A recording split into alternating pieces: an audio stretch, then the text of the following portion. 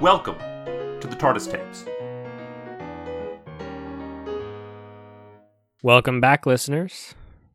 That's not how we start an episode. Smash that like button. Drake, are you perfect? My mama tells me I am. What would it take for you to meet a person and knowing nothing about them other than having met them once to immediately tell them, you're perfect? I think if they were wearing like a discount Mortal Kombat Halloween costume and they were just kind of conventionally attractive, that would be what would do it for me. Yeah, I mean, actually, that's not far off. We're getting into episode 7 of the original Doctor Who series. It's the Daleks, The Escape. We should probably just stop saying episode numbers because it's going to get confusing really quick. But it's the Go third by the episode serial. in Yeah. the Dalek serial. And we're going to start right off with Susan meeting a British man. He's a Thull, but whatever. He's a British man. And just saying, you're perfect. And I mean, she's not wrong. Look at him. So the episode begins with her kind of shrinking in terror. And this is kind of like the end of the first episode of this serial where Barbara she just gets terrified in the woods. Terrified in the woods. Oh, no, right. Barbara. When Barbara is attacked by the the plunger monster, Mm-hmm. and her strategy is to just back up against the wall and basically just keep backing up. I think in an attempt to like vibrate herself through the wall so she can get away from the Dalek is the only logical reason for behaving the way that she did. Similarly, Susan here she sees someone who is so beautiful that I think she's terrified by it. And she just crouches down and gets as small as possible while saying, "You're beautiful." Yeah. It's impossible. It's a bizarre thing because we've been told up to now that there are creatures in the woods and that they are horribly mutated. And instead there's this tall British man that his first line is, "Don't be afraid." Which, that's nice, but this is not his first time interacting with her. He has several times now, like, found her in the woods and snuck up on her and, like, tapped her shoulder, and then she goes running away screaming. But, dude, just don't sneak up on her like that. What are you doing? Like, you don't have to... So I kind of alluded to this in our previous episode. And I'll say right off the bat, I really like this episode. Yeah. But this is unforgivably stupid. It's kind of not even stupid in an endearing way. I just like this is so dumb. In last episode, I said that I was completely on board for the hook of a mysterious hand touching her in the woods, and that it was ruined by the reveal. The reveal is that it's just a creepy guy. And he's who was not trying even to talk supposed to be her. creepy. He's not supposed to be creepy. All he had to do was just say anything. His name, her name, be not afraid. He could have led with that. Instead, he had to just caress her in the woods. Yeah, I mean, if I know it's an Always Sunny gag. I haven't really watched It's Always Sunny, but I think it's an Always Sunny gag that everybody has their own like system for getting people to sleep with them. The Aladdin system, and we can work out how the acronym works later, seems to start with sneaking up on them in the woods and just tapping them on the shoulder when they're not expecting it. And then you just leave a box full of unmarked glass vials outside their door. You don't explain to them what they are. You guys actually do like speak the same written language, so you could have written a note, but you didn't. You just left the box of unmarked vials in front of the door. I know audience expectations in 2022 are vastly different than they would have been in 1966. I think it's 63. 63, even earlier. Vastly different. Mm-hmm. But I can't. Somebody in 1963 had to have thought that this was dumb. Well, for this episode anyway, we basically get like kind of it's almost like a Batman entrance for this character. Because he's just like, somebody else comes into the room and he's just already there. And he just says, I'm here, don't be afraid. And just starts talking to them. Like it's that cool kind entrance. of thing. Yeah. And from now on, he's not creepy. Now he acts completely normal. And from now on, I'm totally on board with the episode. It's just this it's thing just how we that got I here. really Like, don't okay, like. you guys had this hook, and then you just kind of completely threw it away for this other thing, and it just didn't actually link up with the thing you were doing before. Like, totally fine misdirection to imply that there's something scary in the woods, and then it turns out those are actually the good guys, and the Daleks are the bad guys. But it feels very much like they didn't have the reveal planned when they did the hook. And that's why it seems so silly, is because they thought there was going to be a mutant in the woods, and then somebody had the honestly very good idea to come up with the Thals, but that was just not compatible with what they'd set up. Yeah, totally. So, he's here. He's very upset that they didn't take the drugs that he left in unmarked vials on the front door. He says, oh no, you haven't taken them yet, but there's radiation everywhere. And Susan's sort of, yeah, we figured that out. I'm Susan upset that you reveals to didn't him, take the unmarked drugs that I left on your porch. What's wrong with you? Uh-huh. This is what passed for courtship in 1963. You leave a box of unmarked vials on somebody's front doorstep, and then you get really mad when you find out that they didn't just shoot up with them. Right, it's Bioshock rules. If you see a syringe, you're supposed to just grab it and jam it as hard as you can into your arm, and then think about the consequences later. But we also, this is the first time Aladdin finds out for sure. He might have suspected, but he finds out for sure that the Daleks still exist. Susan tells him and explains all this about how they sent us over. And he asks, well, do you trust the Daleks? And Susan says, no. And he says, okay. All right, well, I'm going to give you a second set of drugs. He gives her a second box of the drugs. And you should hide these. He also gives her his cloak. Just kind of on her like, oh, you seem like you're cold. Here, take my cloak. What I appreciated about him giving her his cloak is that it's a cloak. He could have draped it around her shoulders, but he bunched it up like a scarf and just put it around like just the back of her neck, basically. The least helpful way he could have done that. It actually took more effort than if he had just given it to her. But she has a cool hexagon cloak now, and that's sweet. I would take that. It does look nice if I could get it. Maybe for my inevitable cosplay of Aladdin. Yeah, totally. He does also ask, do you trust me? And Susan kind of thinks about it for a minute, and then with this almost religious fervor says, yes. Susan just seems absolutely smitten. He's beautiful. How could you not trust him? Yeah, he's perfect. We've already established. And he led with Be Not Afraid. Yeah. The Daleks do get Susan back, and they decide that they're going to take care of the prisoners after all. And it's not really clear what led to this change of heart, because we already established at the end of the last episode, their plan when Susan came back was just to take the drugs from her and then immediately... And she has the secret second set of drugs, which is like supposed to be Aladdin's plan. But the Daleks actually take the second one and then just give it back. And just say, all right, bye. You can have it. And so everybody gets their drugs. Everybody's not dying of radiation sickness anymore. Those stakes are just immediately wiped away.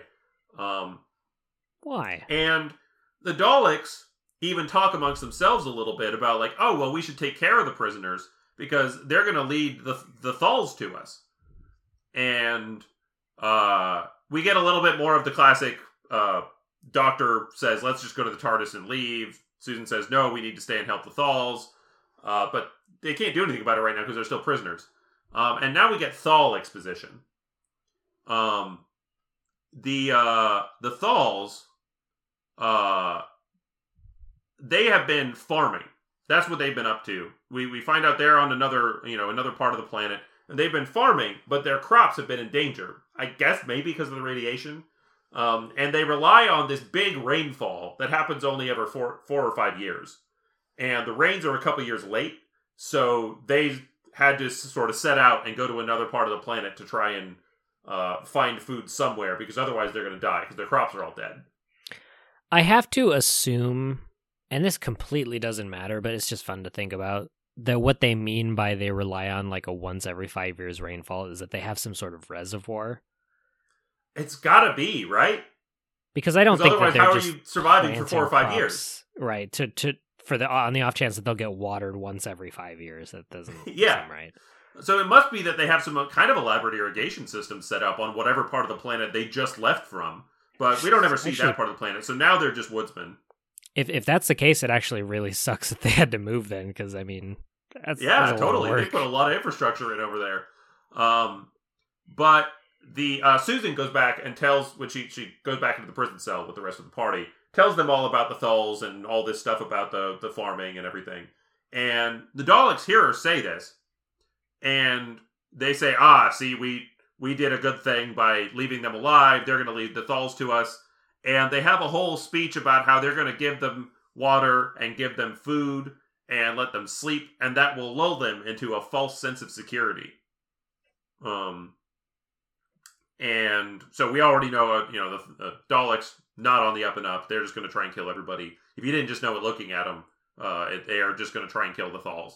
It's a sneakier plan than I would have expected from the Daleks here. A little bit trickier, although it's still not all. I mean, there's something so, like, just the way that they, like, come in and say, here, take more food and water, and just already the way they say it, even if you didn't see the scene before, you're like, they're gonna kill everybody. I don't know. Yeah, they're being very suspicious. It's sort of the equivalent of when Ian was definitely about to run and then ran a couple episodes ago. Yeah. Last episode. We get a scene with the Thulls now, and there's a discussion between a few of the Thull leaders. Their person in charge seems to be a guy named Temesis, but he talks a lot to Aladdin. Aladdin seems to be kind of his advisor or something, and they're kind of speculating about, wow, it's been over 500 years since we knew for sure if the Daleks even still existed, and now we're seeing them again. And I have a sound clip. I wonder what they'll be like, how they'll be disposed towards us. They are Daleks. Yes, but we've changed over the centuries. Why shouldn't they? The once famous warrior race of Thals are now farmers. But the Daleks were teachers, weren't they, Temesis? Yes, they were. And philosophers. Perhaps they are the warriors now. So, I played a sound clip last episode of what the Daleks sound like. This is what the Thulls sound like. And so last time we recorded on these episodes, there was an analogy that I was leaning pretty hard on, and I don't want to lean too hard on it this time, but I do want to just bring it up and let it sit off to the side as we're doing all of this. There's a fairly obvious analog to World War II in this whole serial, right? Yeah, more so in the next episode for sure, but it's going to come up more. And I just want to sort of set that there, and we can keep on considering it. Because especially, I think in the next episode, in the episodes like 5 and 6 of the serial is where it really gets obvious. But we have a backstory in which the world has been just absolutely ravaged by this great war that was fought between these two great powers a long time ago. And now we have people who remember that war, and remember how horrible it was, and how the world has been sort of reshaped by it. And now they're encountering each other again, and they're trying to figure out, well, what's going to happen now? Because we remember you as sort of our ancient enemy, but also, last time we decided we were going to fight each other, we just destroyed everything. So what are we going to do now? And there's just such lack of subtlety about the good guys and the bad guys here, right? Oh, yeah. The bad guys literally are robots that just speak in monotone to each other excitedly about how they are going to... I think we haven't used the word yet, but their catchphrase is exterminate. Whereas the Thulls just sound like delightful British people, right? I think there's going to be room for plenty of nuance with a lot of the space races that are going to be introduced in Doctor Who. But I think the Daleks are forever exempt from that. They are just mustache-twirlingly evil. You know what I wish they would do something else with? And this is part of why I even picked that sound clip. The Daleks used to be philosophers. That was what they were known for being. They were just like a bunch of professors. I like that these societies 500 years ago had one big trait each. Yeah, it's a little bit... There's something that happens, and sometimes I don't know. You could go into more detail about what all the objections to it are, but there's a quality of lazy world building where a lot of times you build a race, and you often do call it a race, and the race has a profession, and that is just the thing that race does, and it happens in all kinds of fiction. I'm gonna give this a pass, actually, because now Sure. that we're talking about it and I'm thinking about it, if I were to ask you what the Spartans were like, Well, Yeah, the they're the Spartans war- are a little bit of a conspicuous example, though. I mean, But, almost like- no other ancient society would you say, yeah, they pretty much had one profession. so say the Spartans and Athenians, right? The Athenians were the I think The that's very clearly philosophers. what we're supposed to like kind of think is Sure. the ancient conflict here, right? yeah. I don't know. I would attribute one big trait to each of those. Yeah, sure. No, I mean, I again, don't know I'm not how actually many trying more to I throw could- too much of a criticism here, but it is just that's the history that we've been told.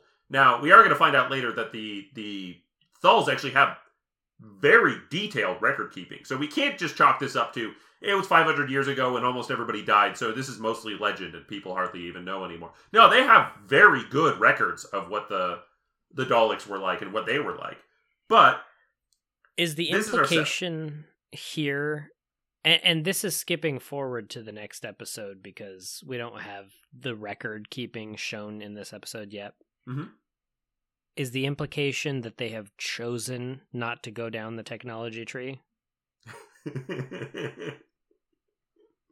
I mean, we know at least that they have flashlights. They called them hand lights. They have some kind of light. So they have some amount of electricity. So I think probably the implication, actually, you know what? We're going to have that in just a moment. But I'll just jump to it now because it doesn't really relate to that much else.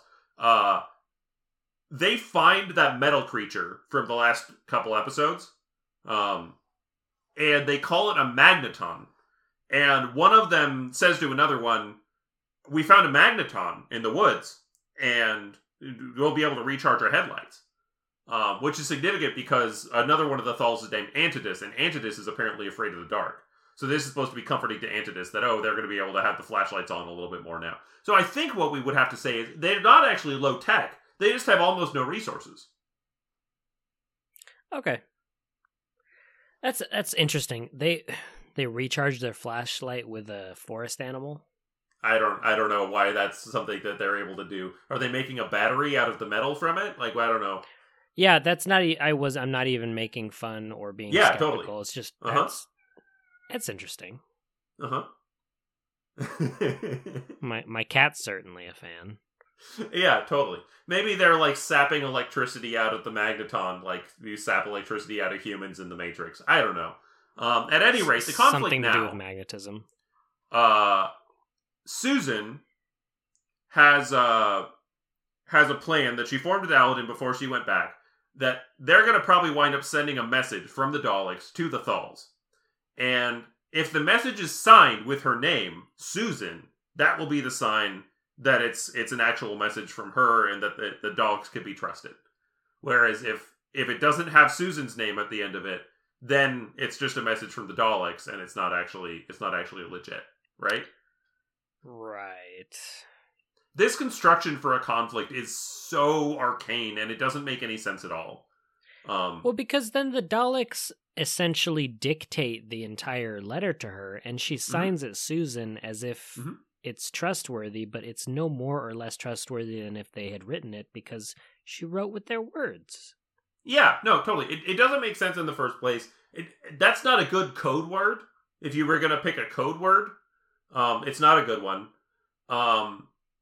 There's also, like, Susan doesn't actually know the Daleks' intentions, right? I mean, she's still in this room where she's writing this letter basically at gunpoint. It's not... She has no way of knowing if they're just going to kill everybody or not. I guess they don't play it up much, but I mean, they're pointing guns at a 14-year-old girl. Yeah. So, sure. I'll allow it. But we do also have just probably my favorite scene in the show so far, which is just the Daleks have Susan writing this letter. Again, everybody uses English lettering. We're just moving on, whatever. And they're offering food and water to the Thals in return for help with, and the quote is, recultivation of surrounding land. So they want to redevelop the whole surrounding area, because the Daleks still can't go outside. The Thals obviously can. And so the thought is, we're going to work together, and we're going to recultivate the whole area and make a really nice place. Susan signs her name at the end of the note, as she had agreed. And the Daleks say, now hold still while we read the message. And one of them has to take his plunger and grab the note from the back of it and then hold it up to another Dalek so that the other Dalek can read it, because they don't actually have the manual dexterity to pick up a piece of paper and hold it in front of their own face. It's really funny. It's great. It's awesome. And then the one Dalek says to the other one, what is this last word? Susan. And Susan laughs. She just sort of giggles because it sounded funny when a Dalek said her name. And as soon as she starts laughing, they immediately panic and say, stop that noise! And it's really good. Stop that noise is arguably the best response to anyone laughing that you can find. Totally. I'm going to start using it, and I'm going to do a Dalek voice, too. So, and the other part that is just worth mentioning that doesn't make sense about this whole message thing, the Daleks don't have a way of getting the message to the Thals because they can't go outside, and they're not willing to send anybody to take it. So they just leave it outside the gates, and then we get a scene of one of the Thals saying, this was found outside the city gates, and they bring the message to Temesis. And Temesis and Alden look at the note and say, oh, it's got Susan's name at the end of it, so I guess it's legit. Cool, the Daleks are alive, and they want peace with us. Now,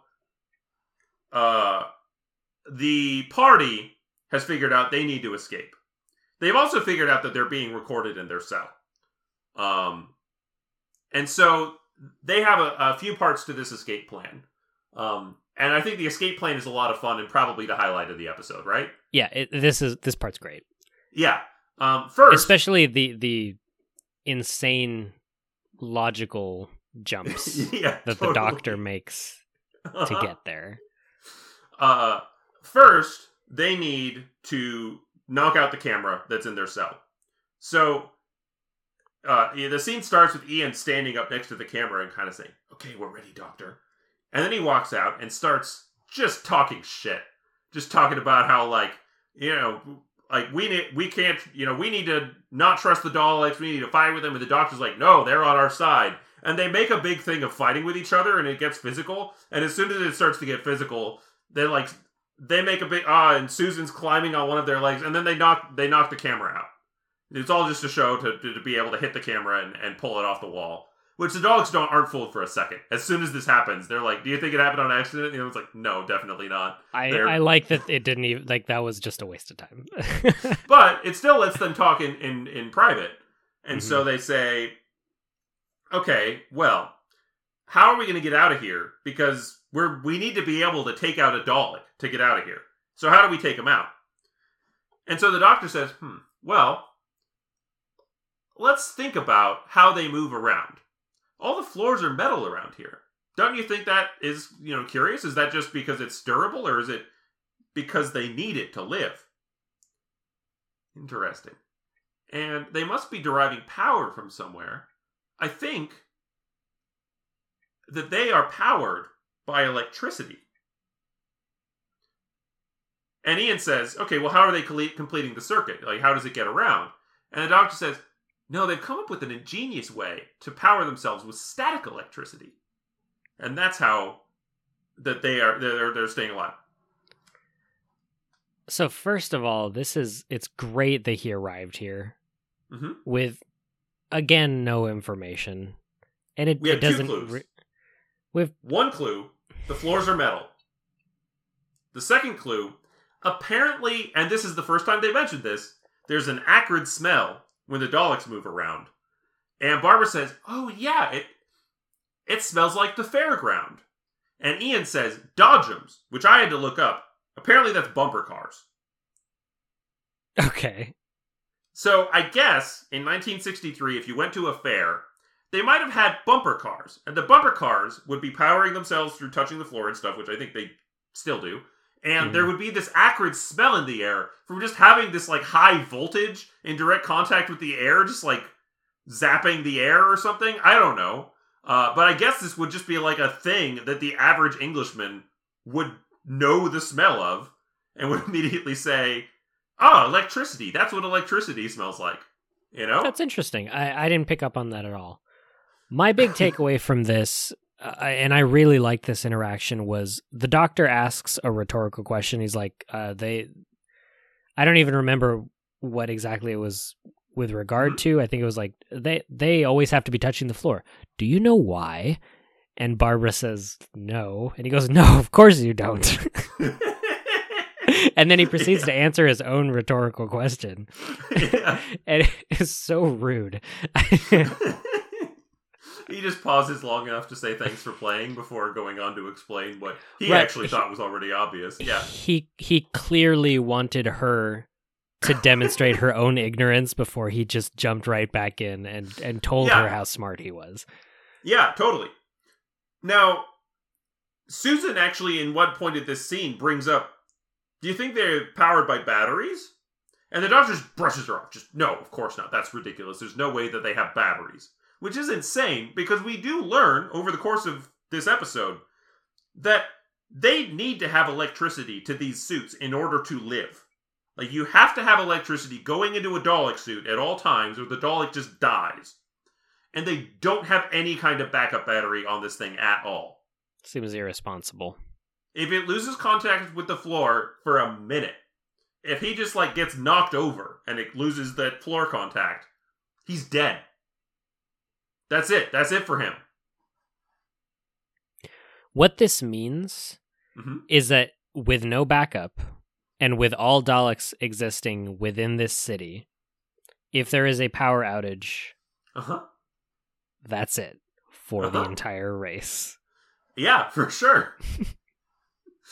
But based on this deduction, if we can call it a deduction, I'm going to say assumption. They conclude that if they could break contact between the floor and the Dalek, then they'll have taken it out. And so they put together an escape plan, which involves a few component pieces. It involves mud from Susan's shoes, which Barbara has the idea to get mud off of Susan's shoes and use some of the water that they had brought them for, like, to drink, and make, like, a big sticky mess of mud that they're going to stick on the lens of the Dalek to blind it. Good plan. Ian also gets a piece of the camera that they broke off and sticks it in the door, so that when the Dalek comes in to open the door to give them food, then he slides this in the door, so that then the door won't shut properly, and the Dalek comes back in. And then they stick the mud on its face. And the last step is, there's Aladdin's cloak, which they lay out across the floor, so that then they can force the Dalek onto the cloak, and that'll power it off. Which sounds like a pretty bad plan, honestly, as like a way to take out a guy with a gun. Goes off without a hitch. It goes flawless. It was great. There were no problems at all. Exactly as... Bumped my microphone. Exactly as they intended. Yeah. And there's even, like, there's a whole part of this series, like, I actually find it a little bit, I don't know, it feels a little bit funny when you have a whole scene where the Dalek is just in a panicked tone saying, keep away from me, as he is blinded, and he's waving his gun arm around and making contact with people, but he's not even shooting them. Like, he very clearly could have killed Ian in this scene, and just doesn't fire. He could have, at the very least, just Charlie horsed everybody with his of laser. Yeah, but he doesn't do it, which I think is honestly touching, but doesn't do any good for him. He winds up dead. Yeah, he panicked. He didn't have the guts to just take care of the situation. I'll jump to one of the episode trivia things now. In the scene where they open up the Dalek suit, you can see the shoulder of, like, the crew person that was operating the Dalek scene. Really? In there. Yeah. And then the camera cuts away to in the corridor where Susan and Barbara are. They're keeping a lookout or whatever. And when it cuts back, then Ian is already mostly into the Dalek suit. So that was clearly just a full cut, and then they completely re-rigged the set. But you can just see the guy that's inside the thing for a minute there. Just his shoulder, because the head of the Dalek opens towards the camera. But still. That's blink and you miss it, because I didn't see it. Yeah, no, I didn't see it until I read the trivia, and then I went back and saw it, and yeah, sure enough, he's just right there. Cool. But they get the Dalek suit open. Ian and the Doctor toss the creature inside in the corner and bury it in Aladdin's cloak. They just leave the cloak in the room when they leave. And they get Ian inside of the thing, and they shut it again. And there's like a voice modulator, so that he sounds like a Dalek when he talks, but he has to do a monotone, or else they'll know that he's not a Dalek. The inflection is all wrong when he speaks, but the voice sounds right. Yeah. Yeah, so like if he does a monotone, then he can just sound like a Dalek. Which the implication here is that if they worked in the suit, Daleks would just sound like people. I know. I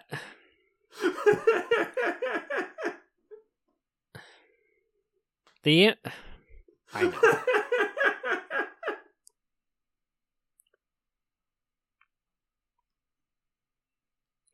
I was also a little baffled that, I maybe this is just a product of its time, but like I would have expected the Daleks to be more integrated into the technology. Yeah, they're just in there. They're just it's essentially a mech suit. There's controls. I never picture it as being controls. I pictured like the Dalek being like brain. Yeah, you figure it's like a brainily Neuralink wired or something like that, right? But no, there's just buttons in there, and there's like a joystick. Anybody can do it. Yeah, apparently. If they didn't hang out in the suit all the time, they would be able to pick up a note and hold it in front of their own face, but they can't because they spend all their time in the suit. It's pretty funny. Yeah, there's a lesson in there about video games or something. I don't know, but so are the Daleks? Can they not breathe the atmosphere? What is it that kills them when the electricity goes out? Who knows? I mean, you'd think that maybe they would like suffocate in there or something like that, right? Except Ian seems to do okay, but maybe there's like an air pump or something. But I have no idea. Yeah. I have some vague recollection of that being addressed in the new Doctor Who series. Oh, probably. Where there's like a special atmosphere in there or something, but here definitely not. Yeah, there's nothing. There's we only get to see, and this is the cliffhanger for this episode. We only get to see like one arm of the thing roll out from under the cloak. As they're going away in the corridor with Ian inside the Dalek suit and the rest of them just walking alongside and pushing him because he hasn't worked out the controls yet. Then you see just roll, like, from underneath the cloak, something kind of rolls a little bit and, like, an arm kind of flops out. And it's this horrible, like, claw with, like, scales or something like that. It seems dead, so it's not much of a cliffhanger, you know? So what I like about this bit is that they pull it out with the cloak. Mm-hmm. And as viewers, we know that it's just because they didn't want to show the whole thing.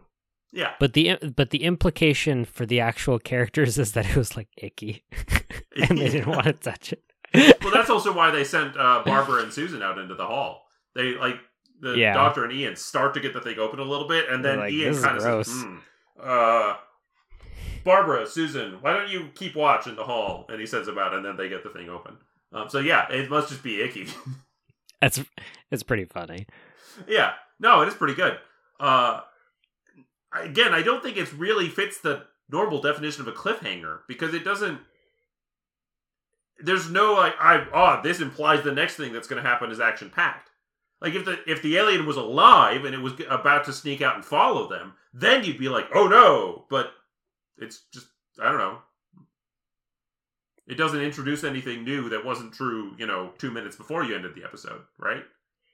Right. It's just a cool claw. Yeah, it's a cool claw. Apparently, they were originally conceiving of the Daleks inside the suit as being kind of like frog people. That was kind of what they thought they would look like. I like that. Sure, I'm fine with frog people. I definitely pictured them less like monster claw lizardy than we got, but that's not a problem. It's just my brain went a different direction. So we are now going to get to the episode that we have never covered before in the podcast because we just skipped over it last time we tried to record a couple episodes about this serial. This episode is called The Ambush, and it's the middle episode. Spoiler alert, I don't think we missed that much, you know?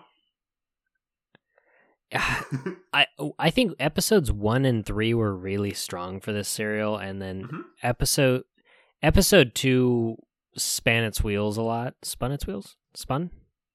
Yeah. Spun its wheels a lot. Wheels were moving, and they really only rotate, so that's what wheels do. This episode, it had a lot of good exposition, but nothing really happened. It was kind of it was an episode where we all just kind of gather around and talk and set up what's going to happen for the rest of the serial. So it wasn't very exciting. Yeah. Well, and the thing is, it starts out with, because I think part of the reason I liked episode 3 is because it has this whole, like, escape sequence that almost, it feels almost kind of Star Wars, because it's got, like, you know, it's like when they're on the Death Star and they're trying to figure out how they're going to get out of there. They're inside the Dalek city and they're trying to figure out how they're going to get out of there. And the stuff that they did to get out of the room was a little bit goofy and kind of MacGyver-y here and there with like, oh, we're going to get the mud from the boots and we're going to get this piece of the camera and all that. But it kind of worked. This episode starts out with an escape and it doesn't work at all. Now they have Ian inside the Dalek suit, right? And he's doing the voice modulator thing so he can pretend to be a Dalek if he needs to. What, actually, real quick, what percentage of this episode would you say is the actual escape? Because as I was talking just now, I was thinking that most of the episode is them talking to the Thals at the end, but I guess they spend half of it, like, actually escaping, so I'm wrong. There is action. I mean, the episode's called The Ambush. I think by the time The Ambush is done, you are at least 2/3, if not, you know, probably 3/4 or something through this episode. So most of it is happening before that. It just felt like they talked a long time. Yeah, it was a... We'll get there. There's a lot of time. Okay. In the meantime, they need to escape, and I need to go through the mechanics of this escape to explain why it doesn't really work as a scene. They have Ian inside the Dalek suit, and he has worked out the controls, so now he can actually make it move on his own. And so their plan is the good old fake prisoner trick, right? You got one guy in the enemy's outfit, and he pretends to be a commanding officer that's like taking them prisoner and says, oh, let me through. I need to escort these prisoners somewhere. And it absolutely works. The Dalek sort of starts to try and ask a question for a minute, but Susan does kind of a weird, like, fake try and escape thing to try and, like, stop him from radioing in and asking why the prisoners are being moved, which I thought was pretty risky, considering there is every chance that this Dalek is just going to shoot you, not to stun this time, when you try and escape. Right. Instead, you get a goofy scene where the real Dalek and the fake Dalek that is being controlled by Ian are controlling Susan, are like holding Susan in place from either side with plunger arms. And Ian's like, help me get them into this elevator to hold them. And the other Dalek's like, yeah, great. Then we'll shut the door and they won't be able to go anywhere. So they drag the party into the elevator. Ian goes in with them. The other Dalek stays outside. And then they shut the door of the elevator. And now they're in the elevator. And or the elevator room, at least. It's not the actual elevator or something. But they're in this separate room, and as soon as they get in there, the doctor goes and like rips a cord by the door. He's like, that's the door, now the door can't move. Which is, I guess, an impressive understanding of their tech. You know? That's a shoddily made door if a person could just yank out the control for it. I do love the idea of every door having a little power plug coming out of it on one side, and you can just pull the power plug, and then the door is now just a wall. Right, like even if it was an electrical conduit or something like that, which, judging by the the thickness of it and the fact that it looked kind of like a tube, very reasonable. Either he's very strong, or they don't have. I mean, the door's a permanent fixture, so why is it plugged into an outlet? like all the built-in lights in my house, I don't have a power cable coming out of them that snakes over to a wall where it plugs into an outlet, because they're built in. So they just plug into electricity inside the wall. Why isn't the door like that? See, I didn't even see it as an outlet. I saw it. Well, it's not quite an outlet, but it's, there's a wire coming out of it that goes into a little like junction box or something. So I think he is having to like rip a cable. It's not just like unplugging, but it's still that kind of that sort of premise. At any rate, they've gotten inside this elevator room, and now the door is shut. But on the other side of the door, the Dalek immediately radios in and says, "Oh, I saw these prisoners getting moved." And command radios back, "They're not supposed to be moved. Stop them immediately." And so he activates the emergency alarm, and Ian is now stuck in the Dalek suit. And I don't totally understand what's even supposed to be happening there. Because Ian's like, "Get me out of here. I'm practically suffocating in this thing." And they can't get the lid open. And that's even before the emergency alarm comes on. Right? Mm-hmm. And so they're struggling to get the lid open. And then, when the emergency alarm comes on, they also discover they can't move the Dalek suit anymore because the floor has magnetized. That's part of the alarm system, is that it magnetizes the floor so the Daleks wouldn't be able to move around. So the Daleks designed a system that would stop themselves? I will pause to say I love the implication of this system, because Daleks have built into the exits to their city, but also just the access to the elevator. So it's not necessarily an exit, because they wouldn't go outside because they would die. But they built into their city these security contraptions that are meant to immobilize Daleks, which means that there are like Dalek criminals. Right? I guess that's the only thing you can take away from it.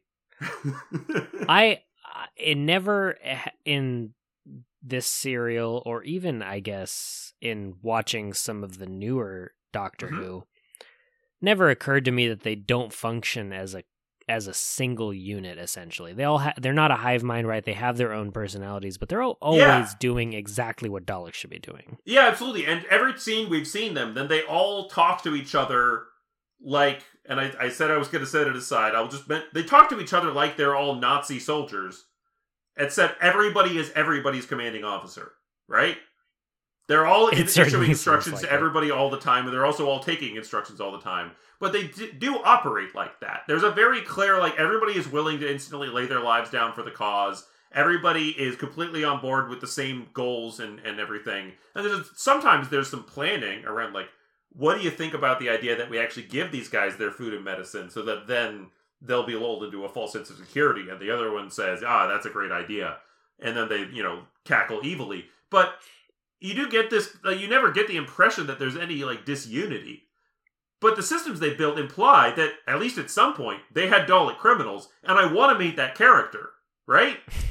I wonder if there is that character at some point in a far future. I'm looking forward to it if so, because the Dalek Outlaw is an archetype that I am here for. I'm not holding out too much hope, but it's certainly a possibility. I don't think it's that kind of show, but it'd be great, and we can still make it. I can go write the fanfic right now. I think it is that kind of show, but I don't think that like I said earlier, I think that there is room for nuance and some complexity in this show, but that explicitly these villains are not the place for that.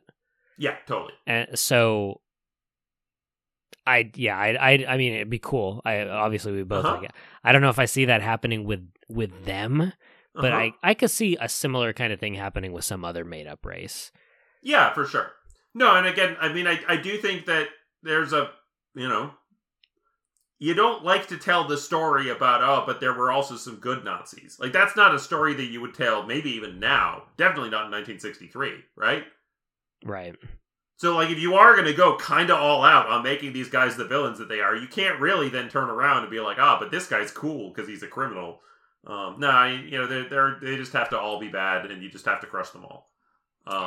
Yeah, that would be touchy now, but especially considering some of the politics that you see at the end of this episode and during the bulk of the next episode, that is an unthinkable stance. So yeah, no, totally. Yeah. But to come back to this escape scene that is not working, they can't get Ian out of the suit. They also can't move the suit because the suit has been immobilized because they magnetized the floor. And the Daleks are starting to cut through the door. They've got like a plasma cutter or something, because Susan is like touching the door and she pulls her hand away like she got burned. It's like, it's hot. And you can see like a bright, like flashing spot going along the door like a magnesium torch or something. And they're cutting through the door. But it's going to take them a while, right? I think they said like 10 minutes when they asked the doctor to estimate. He's like, we got 10 minutes. Yeah. So they need to get out of this room and get onto the elevator and go up. But they can't get Ian out. And so Ian says, save yourselves. Leave me behind. Which normally everybody in this show is very opposed to. Everybody always says, no, we have to go back for Barbara or whatever. But in this case, they do actually all say, yeah, okay, we're all going to go get on the elevator, and you try and get out of that suit, and, hopefully you can come follow us. But there's a moment's pushback from Barbara and Susan, but the doctor is on board for leaving. And yes, then he would have assumed he would be. Of course, which I love that they gave him that moment, but then they all do actually come around to agreeing with him that they should leave. Mm-hmm. But just the doctor's instant betrayal of any person who might be causing him a slight extra amount of danger is... Yeah, it's almost not even betrayal, because it's not thinking about it like, I'm going to get one over on them. He's just thinking about it as like, yes, at any given time, I would like to just go back to the TARDIS and leave and let everyone die. I don't care that they're depending on me. Word. But the way this plays out, so they all go and get on the elevator, they take the elevator up, and they get off the elevator, and they send it back down. And then the Daleks get through the door, and they play it to try and keep the suspense. The Daleks get through the door, and they immediately start blasting the Dalek suit that's still in here, that we think Ian is inside. And they blast it to pieces, and it starts crumbling apart. And then one of them comes up to it and says, it's empty. He's on the elevator. And we see the elevators going up, and it's getting really close to the top. And then they're like, we'll stop the elevator. And they run over and start pushing buttons to stop the elevator. And they stop it right as it gets really close to the top, and Ian climbs off the top of it, and then it goes back down. And they're like, oh, that was a close one. And Ian even says, man, when I got out of that suit, they were about 2 inches from finishing cutting through that door. What changed? Because when you had all four of them working on trying to push this lid open, they couldn't do it. I just assumed it was just one of those things like, it just needed the right angle, and he finally jiggled it the right way. But like, if they had 10 minutes, they should have just kept on working on it if it was that. And I sort of thought like, if the floor's magnetized, maybe it's also pulling the lid closed. And so that's why they can't get it open, because they got it open a minute ago, and it wasn't a big deal. That's an interesting... Yeah. But if that's happening, then there's no way Ian can move it by himself, right?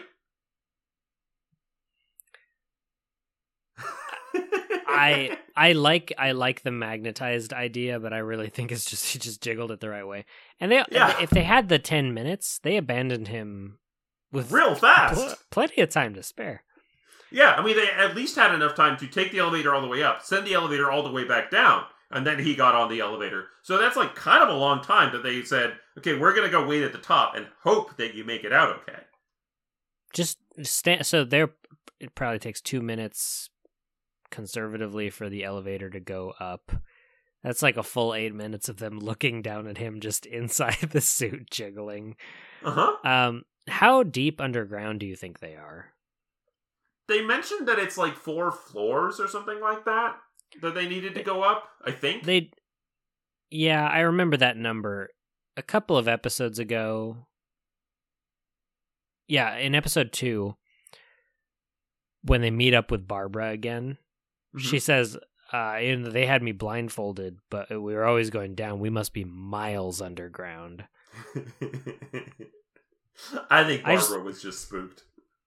I just wanted to point out how I'm sure they're fairly deep underground. That was a gross overestimation of how deep. Yeah. No, I mean, I think it's been a while since I saw the 5th, 6th, and 7th episode of this serial, so I don't remember. But I think that they have conversations about, the floor 57 or something like that. So there are a lot of floors to this underground city. But I think they're not that deep here. The elevator doesn't move very fast, and they get out in an action scene pretty okay. So I think that they must be not that deep right now. Yeah.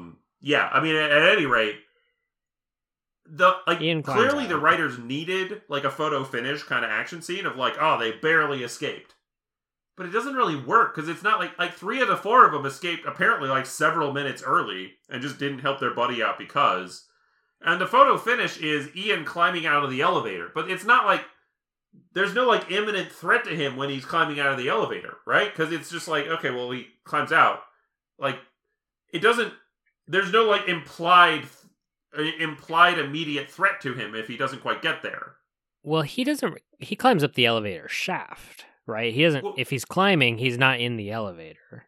Well, so he's in the elevator, and then the elevator doesn't have doors on the top. It doesn't like, there's no ding and then the doors open. It just goes up, and once it gets high enough that there's an opening, then there's just an opening there. So it gets most of the way to the top, and they have to kind of help him climb up the edge a little bit, because then the elevator stopped because the Daleks started pulling it back down. Oh, that's right. Okay, that's right. Yeah. So he has a little bit of a climb, but like it doesn't work as an action scene. Like, I know it's overplayed, but it would have worked so much better to just do the elevator doors thing and have it be like, oh, they're in the elevator and, like, they push the button to shut the doors right as the Daleks come through, and the Daleks blast the hell out of the elevator doors as the thing goes up, right? Right. That can be your photo finish. It's been done before, but at least there's an implied, like, oh, they almost got shot. Whereas he almost didn't get his floor or something. I don't know. Like, it doesn't... Like, he would have been prisoner again, I guess, but, like, it doesn't have the same kind of visceral... So, it doesn't... At any rate, they're out now. It's not clear how far the Daleks can go on this surface level. Like, they're up on the top now. But there is a moment where the Daleks send another team up. They send somebody into the elevator again and say, all right, go get him. Can't let him get away. And so, while they're up in this other room, they don't seem that worried about it. Ian's help says, oh, well, there's this big rock that is like a statue that is conspicuously positioned pretty close to this elevator and is just light enough that we can budget. Let's go and push this down the elevator shaft, because again, there's no elevator doors. And they push that down the shaft as the elevator's trying to come up again with the Daleks. And it like crushes it, and now they can't come and kill them. I mean, I liked the rock part, I guess. I like the rock part okay. I don't think any of this is working very well. To be honest, I mean, you witnessed it. I forgot. I watched this episode like 3 hours ago. I try to keep it really fresh. I forgot about most of this escape sequence, because when I was thinking about this final episode, what came to mind was just hanging out with the Thals. Yeah, totally. The Doctor gets along with them. That's kind of the thing that... So, before we get there, once again, the Doctor says, hey, let's just go back to the TARDIS and get out of here. And everybody else says, no, what are you doing? We're only alive because the Thals gave us these radiation drugs. We at least have to warn them. And they're up, I guess they're in a tower or something, because Barbara looks out a window when they're up there. And it's like, oh, I saw a man over there. Like, it looked like a human being. And Susan's like, oh no, the Thals have come to the city to take the like food offer from the Daleks. But it's an ambush. The Daleks were like, oh, we're going to set up a bunch of food in a building over here, and you can just come get it, because we're going to be at peace now. But actually, they're going to kill everybody. So they have to go over there and warn them. So they start to head towards where they're going to warn them. And then as they're going, at some point the Doctor pauses and says, no, let's just go back to the TARDIS. Always. He's right, though. Well, and Susan says, no, we have to help the Thals. And Barbara says, no, we have to help the Thals. And Ian says, the Doctor's right. You guys go back to the ship, and I'm going to go and run and warn the Thals. Right? He's always trying to hog the glory. Well, he's also... like this Ian character. I mean, it's kind of it's the switchback he's got to the thing that the Doctor's always doing. The Doctor's always kind of misdirecting people, but Ian has a way of agreeing with the Doctor and then not at all doing the thing that the Doctor wants to do. Yeah, it's great. So in this case, it probably is plausible. There is no reason to bring Susan to what is clearly going to be like a battle scene. Just send Ian. He's going to try and warn them. Hopefully you get there in time. Susan running along behind Ian isn't going to help anything. So Ian runs to help.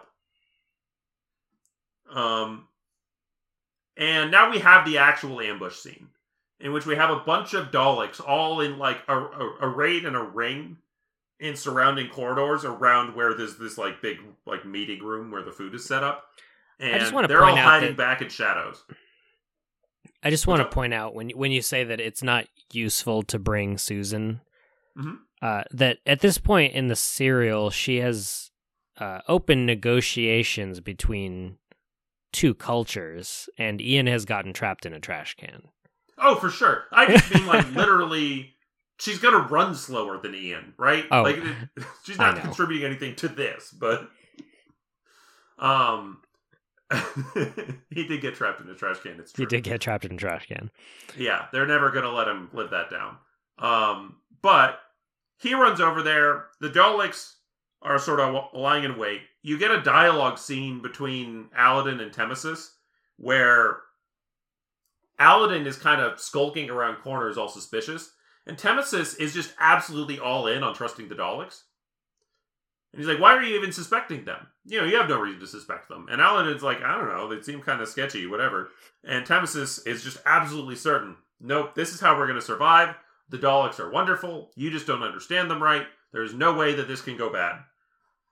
And he winds up going into the room to, like, meet the Daleks, like, sort of approaching where the food is, and starts announcing to them, Daleks, can you hear me? Daleks, the Thal people wish to live in peace. And he gives a little speech about how, if they wish this too, then they can reach out for them, and they can build a great society together and all this.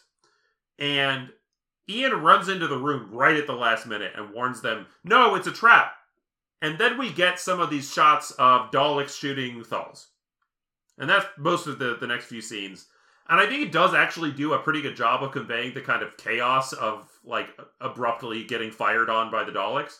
Like, they do the film negative effect that I think you mentioned in our last episode. Where, like, they have the film abruptly go negative to convey that somebody just got shot. And as, like, low-budget special effects go, I think it's pretty effective. I think it looks doubly cool in kind of low fidelity black and white. Yeah, totally. It does make you think about, like, those cuts that they do of Star Trek Next Generation where they have, like, taken the shaking out of the camera. All those scenes where they're like, I don't know, they're coming out of warp speed or whatever. Oh, yeah, and so everybody, the screen's supposed to shake around, but people have made it, like, taken out the shake from the camera. So then you just, like, see the room of people just going, and it looks ridiculous. The captain is just leaning in his chair. Yeah. You do wonder what it was like to be on set and be like, okay, we're going to do a film negative effect at this moment. So what we need you to do is be going along, and then when you just, like, get the signal, you're going to flop over like you got shot. But nothing happened. I bet that would be fun. I wonder if there was a sound cue or something. Yeah. But we shouldn't laugh too much at this dark day for Thal society. I think we only actually lost 2 Thals. Another one got injured. But Temesis, notably, is dead. The leader, who was absolutely certain that the Daleks were going to be their friends, just gave this big speech about how they'll build a great society together. He dies on the table, just, like, collapsed on his face on the table of food. And I think they lost one other Thal named Takanda. Everybody else seems to have made it out okay. It's a dark day for Thals. Yeah, I don't know why they sent their leader. I don't know why their leader was so gullible. From the beginning, Susan said not to trust them. Yeah. But I mean, I do understand that they had the discussion and that they were desperate and they just kind of had to put their faith in the Daleks' hands, but it just didn't feel good. Yeah, I mean, there is a little bit of a quality of, like, okay, human society gets wiped out by an alien species. We, like, murder each other. We haven't seen the alien species in, like, hundreds of years, but we've been set back by, like, 2,000 years by meeting this alien species. And then we make contact with the alien species again. And the alien species is like, hey, let's be friends this time. And we say, well, we don't know about this. Let's send the president and vice president to go and meet them for the first time. This is what we're going to do. We'll send the president, the vice president, and the whole cabinet. Those are the people that are going to go to this other to their city where we have absolutely no security, and they might all kill us. That's what we're going to send. Right.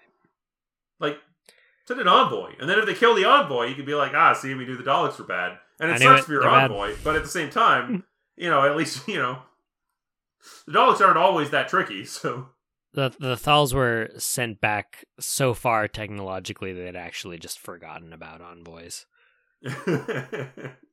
Yeah. So now we're going to go back to the Thal camp, and a few things are going to happen, at least one of which I really don't like, and one of which I think is very interesting. The first thing we see, the Doctor's back here, and he is just absolutely fascinated with the records that one of the Thals is showing him. Mm-hmm. He says that these records go back nearly 500,000 years. That's amazing. 500,000 years of records. What's bizarre is that their star charts just look like coasters. Yeah, they look like Settlers of Catan tiles. Yeah. You're like just sliding them up against each other to see what stuff looks like. And they have 500,000 years of records stored like this. It's weird to me that they didn't develop computers again, but they're all walking I around guess they don't have as just resources. like woodsmen, right? But they must have like whole caravans, just like cart after cart after cart, filled to the brim with SD cards to store 500,000 years of records. I just goofed. I said it's weird to me that they didn't develop computers again, but this is like 1963, so yeah, of course that wouldn't have been something the writers would have put in. They did have computers, but not in the way that we're picturing. So yeah. That's fine. That makes sense. Uh-huh. They're going to have a bunch of essentially. Like, I mean, it's still Rolodex. insane that there's just no reason you had to have the line be 500,000 years, right? That's just a ridiculous number. I would have even been impressed by a couple of thousand. So they overshot. Yeah, for sure. Like 1,000 years would mean that you have records for the whole time since the war, and you have 500 years of records from before the war. That's great. That's really impressive. If you have like 4,000 years, I mean, how many years of records do we have? Like 6,000 maybe? I think 6,000 is a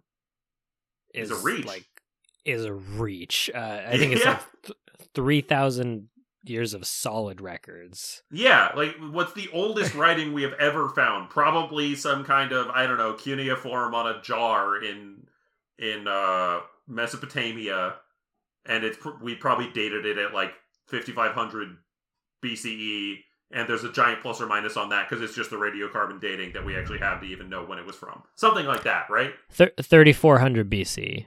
3,400 BC. So we only have 5,400 years of records. They have 500,000 years of records. That's a ton.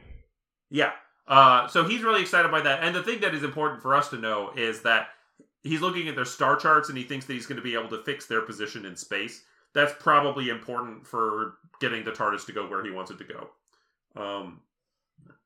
Anyway, meanwhile, there's a discussion. Aladdin is in charge now because Nemesis is dead. So Aladdin is just instantly president. He's the vice president. The president died. Now he's the president. And they're asking him what he's going to do. And he starts asking, well, I just wish there was another way that we could come at, to approach the Daleks so that, we could they wouldn't fight us because they would understand, actually we're their friends. And Ian happens to just be standing nearby and is like, that's ridiculous. You guys just don't get it. The Daleks just hate you guys. And they're like, well, why? I don't understand why they're attacking us. And he says, I have a reason, or more like an explanation. And it's a dislike for the unlike is the quote that he's got. Right. They hate anybody that doesn't look like them. And so there's no point in trying to reason with them because they're just always going to hate you. So all you can do is show them strength so that they'll respect or fear you. I understand that this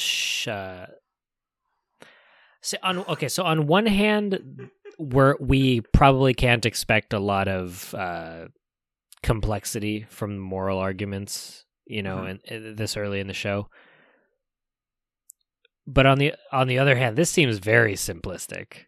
It's extremely simplistic, and it's really remarkable how black and white the show's perspective on this is. Because nobody is presenting even a remotely interesting pacifist angle on this, right? I mean, you get the instant feeling that the writers feel like any form of pacifism is complete nonsense. Which makes sense from an English person in the 60s. I mean, where they were not far removed from a time when you had to just go to war. Yeah, for sure. Well, and again, this is where I can't ignore the World War II analogy just because it's the only way I can make sense of it. Immediately after World War II, you have a very clear perspective on appeasement. And this idea that anytime you're talking about peace, well, you're really talking, you have the classic Neville Chamberlain, peace in our time. We achieved peace in our time by signing this deal with Hitler, where Hitler's going to take over some land. And in retrospect, everybody understands this was just putting off war with the Nazis and giving Nazis a more advantageous position to go to war with you. You can't give them peace in our time because peace requires them not wanting to kill you. And they're always going to want to kill you unless you show them you're strong enough that they'll stop trying to kill you. And so that was sort of the universal retrospective on the interwar period. Was everybody was understandably very, pacifistic after World War I. They were like, man, war is just absolutely horrible. We need to avoid that at all costs. But what it led them to was letting the Nazis grow way bigger than they should have. And so I guess the retrospective is like maybe they should have invaded Germany in 1935 or something. I don't know what they think should have been done instead, but that's something like that, right? Right. Yeah, and so that's the only way I can make sense of it, because the pacifists are just presented as just complete idiots. They're just like, I just don't understand. Can I say peace differently and then they won't want to kill me? So the worst part about this section is that Ian just he wonders aloud if maybe they're not we should just not save them. Are they worth saving? And he thinks about going back to the TARDIS and just ending the serial and giving up. For sure. Which to is be fair, if that was something that was available to them, I would think that's what the party should do now. The Thals have made absolutely clear they do not want to go to war with the Daleks. That is not something they're interested in. And when Ian tries to explain maybe it's in their best interest, they say, no, we are culturally completely allergic to war. The whole reason our world is irradiated is because of this war. That's why the forest we're in right now is made of stone. So no, we are never, ever, ever, ever, ever, ever, ever going to war. Yeah, you should just walk away, right? That's what they should do. But, yeah, well, go ahead. Well, okay, so I don't want to jump too far into the next episode because that's the next episode we'll be discussing of our this podcast. appeasement stuff plenty, yeah. Because that's the bulk of the episode. Mm-hmm. But this episode finishes off with the reveal that they all want to go back to the TARDIS, and they can't because the fluid link. The fluid link was taken by the Daleks when they had captured Ian. Mm-hmm. And what makes this so dirty to me is that part of Ian's motivation for getting this culture to go to war is that he needs to get his doohickey back. Yep. People are going to die. Yep. It's just filthy. It doesn't feel heroic at all. This is what you hated about this serial the last time around, I think, more than anything, right? Is Absolutely. That there was just this completely immoral logic on the part of our quote-unquote heroes that, well, we need to get our doohickey back from the Daleks, so we need to convince this society to go to war with that society so that we can get in there and get our doohickey back. Now, I do think, on this rewatch, that it is a little bit to Ian's credit that before he realizes that they don't have the fluid link and they can't actually leave, he still goes pretty hard on trying to get these guys to go to war, right? But then he backs off, and it's only once the doohickey comes into it that in the next episode he decides to triple down and really try to get them to go to war. But it is at least to his credit that it does seem to be true that he thought this was in their best interest already. right? I agree there. Yeah. Now I don't want to take that too far. I don't want to give like too much credit there, but it's at least worth something that everybody. And there's just absolutely no ambiguity for any of the party that this is like. I mean, Susan doesn't really speak up, and the Doctor doesn't care. He can all die for all he cares. But before they talk about the fluid link thing, Ian and Barbara are both just like, "What do you think is wrong with them?" Yeah. Like, yeah. do you think that they like there's something wrong with their brains or something? Because That I mean, they they don't want to look like go to cowards. war. They don't want to kill But- people. Come on. the way they're talking about it, they don't seem to want to go to war. So I guess they're cowards, but that's weird. And yeah, like something about Barbara saying they don't seem like cowards just hits me such the wrong way. Just like, who are you? English school teacher from 1963 to look at a bunch of people that don't want to go to war after they irradiated their planet? Be like, well, the only reason you could not want to go to war at any time is because you're just a coward. Just wow. Okay, Barbara, cool. Why don't you put on a helmet and get in the trenches? Like, what? Yeah, as modern viewers, it's just really difficult to take the end of this episode and then the entirety of the next episode. It's just tough. Yeah. I try to set it aside, but it just feels gross. Yeah, well, and the thing is, like, you know, the Daleks are, in fact, as evil as they're all saying. So the writers are also on the side of the party here and saying, well, the only thing that you could possibly do is just go to war with them and kill every last one. I don't know. So would we figure that what they really should be trying to do if they weren't so, like, war crazy from being British people in 1963? Like, what they should really be trying to do is something like establish diplomatic negotiations with the Daleks? Like, I don't know what we think is supposed to happen, right?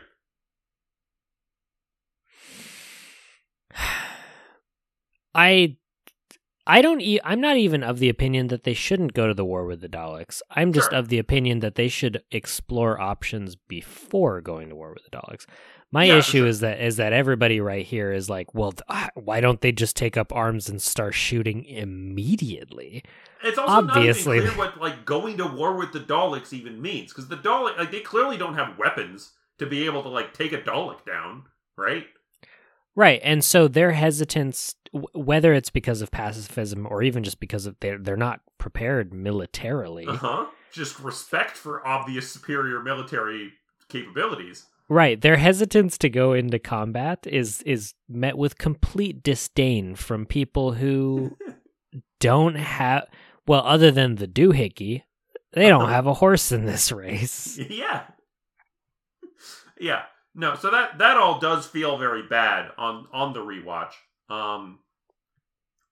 But, you know, that's for next time, because they're going to get a lot more into that in the next episode, but that's going to be also the next episode of our podcast. So we're leaving you listeners with the cliffhanger that they don't have the fluid link, and they're going to have to go and get it back from the Daleks. It's rough. For me, this is where the serial takes a turn, but I have enjoyed most of it so far. Uh-huh. I mean, it definitely does take a turn. Everybody would agree with that. There's definitely a transition that happens here. Yeah, I don't know. I don't know how like dear to people's hearts this serial is. Mm-hmm. And so I don't know how like people will react to a lot of the criticisms we've had. But Sure. I will say that I prefer the serial that came before this, and I like the next two, I think, more as well. I can't say I like the next one more. I can't say that at all. I know that that's contentious, but Keys of Marinus, I think, is awesome. Sure. Yeah, we'll get there. We'll get there. That's also Terry Nation. So the same guy that wrote this wrote that. And I do think it's stronger, although it certainly didn't have the same cultural appeal. But you know, I guess we'll leave it there. Any That's our- final thoughts? Oh, gee. I wish that they had done more with the magnetoid. What is it? The Magneton, yeah. Magneton. Mm-hmm. That's my final thought, is that they made such a thing of the magnetic lizard dog that I just... Yeah, I mean, they put a lot of work into that prop. It's a goofy looking prop, but still, yeah. Why do they talk about it so much? That's my closing thought. Why do they talk about it so much? Yeah. All right. Well, have a good week, listeners. Bye. The TARDIS Tapes is an amateur production by Christian and Drake, released every other Thursday. Give or take. Any character's similarities to real or imagined persons are purely coincidental and unquestionably fair use. Special thanks to Stephen Kelly, an absolutely smashing guy, for help with the theme music. Follow us on Twitter at TARDIS Tapes, or email us at tardistapes@gmail.com. But be nice, please.